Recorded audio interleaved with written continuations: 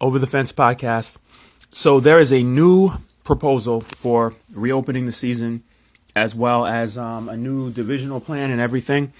And some of you may have read about it, but I'm just going to go over it really quick and just talk about how I feel about it. So what they're talking about doing now is first of all, they're talking about possibly starting the season in late June or no later than July 2nd. Now, obviously, this is going to depend on whether or not it's okay, whether it's safe, and whether the COVID guidelines are down-regulated to the point where it's okay for something like this to occur. And also how quickly testing, how much more testing is available, and how many they're going to have to test the players and obviously the coaches and probably the announcers and everything like that. But the plan would be, if things work out and if the numbers continue to go down, a lot of the states are reopening now, as we know. And the idea is that the teams would start sometime in late June, maybe July 2nd. They would play in their own ballparks. So they would not have to play in Arizona or Florida. They would play in their own ballparks to no fans. There would be no fans. And here's the part that is really exciting to me. Now, I talked in my last podcast about realignment and new divisions. And what they would do now, instead of having a grapefruit league and a cactus league and splitting it up that way, you would just have 3 divisions. So you have your 30 teams, and instead of having the 6 divisions you have now and the 2 leagues, you would just have 3 divisions. You would have an East, a Central, and a West. The teams would only play in their division the entire season. This would be about a 100-game season, roughly.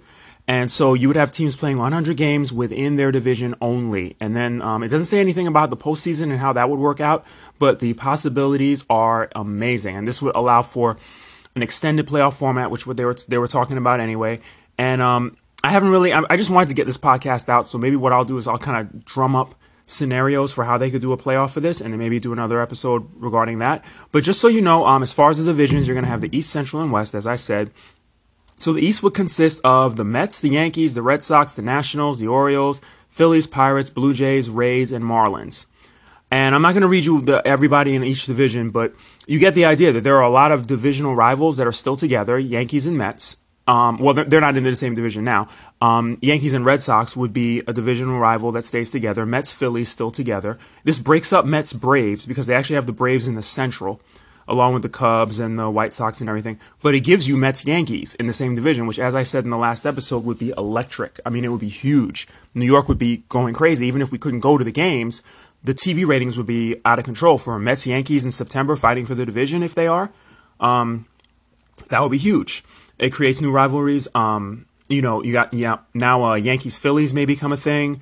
The Nationals and the Orioles will be in the same division. So this could be really exciting. Now, you don't have the Rays and the Marlins. Actually, no, you do. The Rays are in this division. So you got Rays, Marlins. I don't know how much fire you'd have there or how much tension you'd have there, but it's something. So, and in the West, you got Dodgers, Angels. The Giants are still there with the Dodgers. Now the Giants and the Athletics would be in the same division, along with the Padres. The Astros are in there, the Mariners. So this would really be a lot of regional, and you would only play in your division. So now, as it is, you have so many interleague games where you're playing against teams that have nothing to do with you. You have the Mets were supposed to play against the Angels this year. Like, why? You have teams from opposite sides of the country who are in different leagues playing against each other.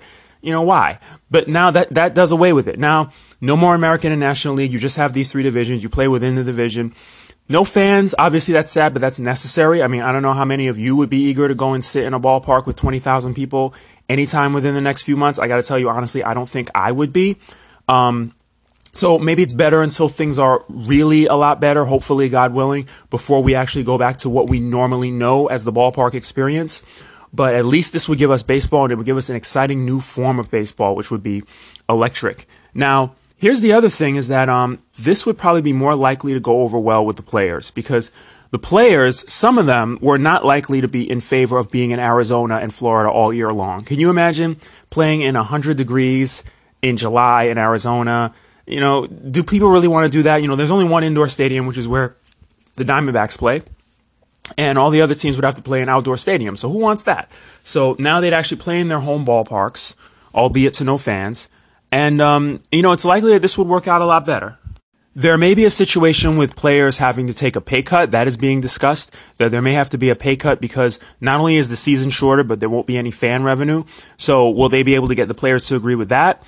Well, if it's that or no season at all, in which case now, how do you justify paying them for an entire season with no revenue of any type. Now you got your TV revenue coming in, you have part of a season and they get something. Maybe there's something that can be negotiated. So we'll see about that. So there is that. And then the other news that's coming is that supposedly we're going to start finding out this week about refunds. So some of you may be season ticket holders. I know I've talked to some people I know who are season ticket holders who are complaining. They're Mets fans and they're saying, well, the Mets haven't told us anything. We don't know what they're going to do with our money. They should at least tell us something. Well, it seems like it's been that way with every team. I think that, across the board, across Major League Baseball, they have not been informing about what they're going to do regarding refunds because they simply haven't known. Nobody knew how long this was going to go on. We still aren't 100%, but we do see the numbers going down, and we do see that some states are reopening. So now they can come up with some sort of a plan, which means now they can come up with a plan. If they have some idea of, okay, how much TV money are we likely to get? If the season starts here, we're going to get some money from the networks and everything like that for advertising and so on. And so how can we work out refunds? So personally, I really hope that what they do is they give fans the option and they say, if you want your money back, you can have it. If you want us to hold on to it and use it for next season, when hopefully we can allow you back in the ballpark, then we'll do that. And then we'll just count these for 2021 tickets, and that they would give fans the option. I would think that that's doable. I would hope it's doable. I really hope that they don't just say, okay, we're going to keep your money until 2021, because a lot of these people who bought these season tickets have lost their jobs since then, and they could really use that money back. So if baseball wants to do a good thing as far as public relations, give people the option to get their money back so they can use it for the essentials, because our world has drastically changed since a lot of those people bought those tickets. Since everybody bought those tickets, frankly, because everybody bought these things before the quarantine. I can't imagine anybody buying season tickets after March 13th or whenever it was that they stopped the season or spring training. So that's what's going on right now. I love this plan. I'm excited about it. I don't know if you can tell, but I think this 3-division plan is exciting, and I really hope that this is what they do. And I don't know how they'd handle the DH. I would think just universal DH. I don't know why the owners would dispute that. I mean, you can't have some teams. You can't have the Mets and the Yankees in the same division, and the Yankees have a DH and the Mets don't. That's stupid. So take the bat out of the pitcher's hands. You can use the excuse that, hey, you guys didn't have a full spring training. They come back for a couple weeks, maybe do spring training in May. That's what Scott Boras is proposing, the agent. And then we go ahead with the season starting in June or late June or early July, the earliest. Do we have the All-Star game? I had said in the last podcast, I would love for them to start the season with the All-Star game. Just let the fans have a couple weeks to pick who they want to see.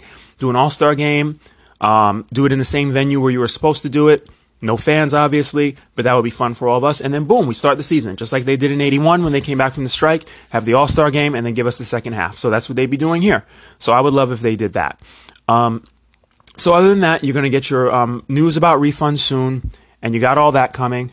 And the universal DH has to be something that is implemented this year, even if they just count it as an experiment. Take the bat out of the pitcher's hands. Tell them you guys aren't prepared. You're not prepared to face a 100-mile-an-hour fastball coming right at you. You don't have the reflexes. So this year, you guys don't hit, and we get a DH. And just let it be that way, and maybe expand rosters a little so teams can have a little bit more flexibility. Right now, it's you got 26 men, so maybe you make it 28, and things like that. So that's what's going on, and it's exciting, the idea of us possibly getting baseball back within the next couple months, by early July, that there is maybe some light at the end of the tunnel.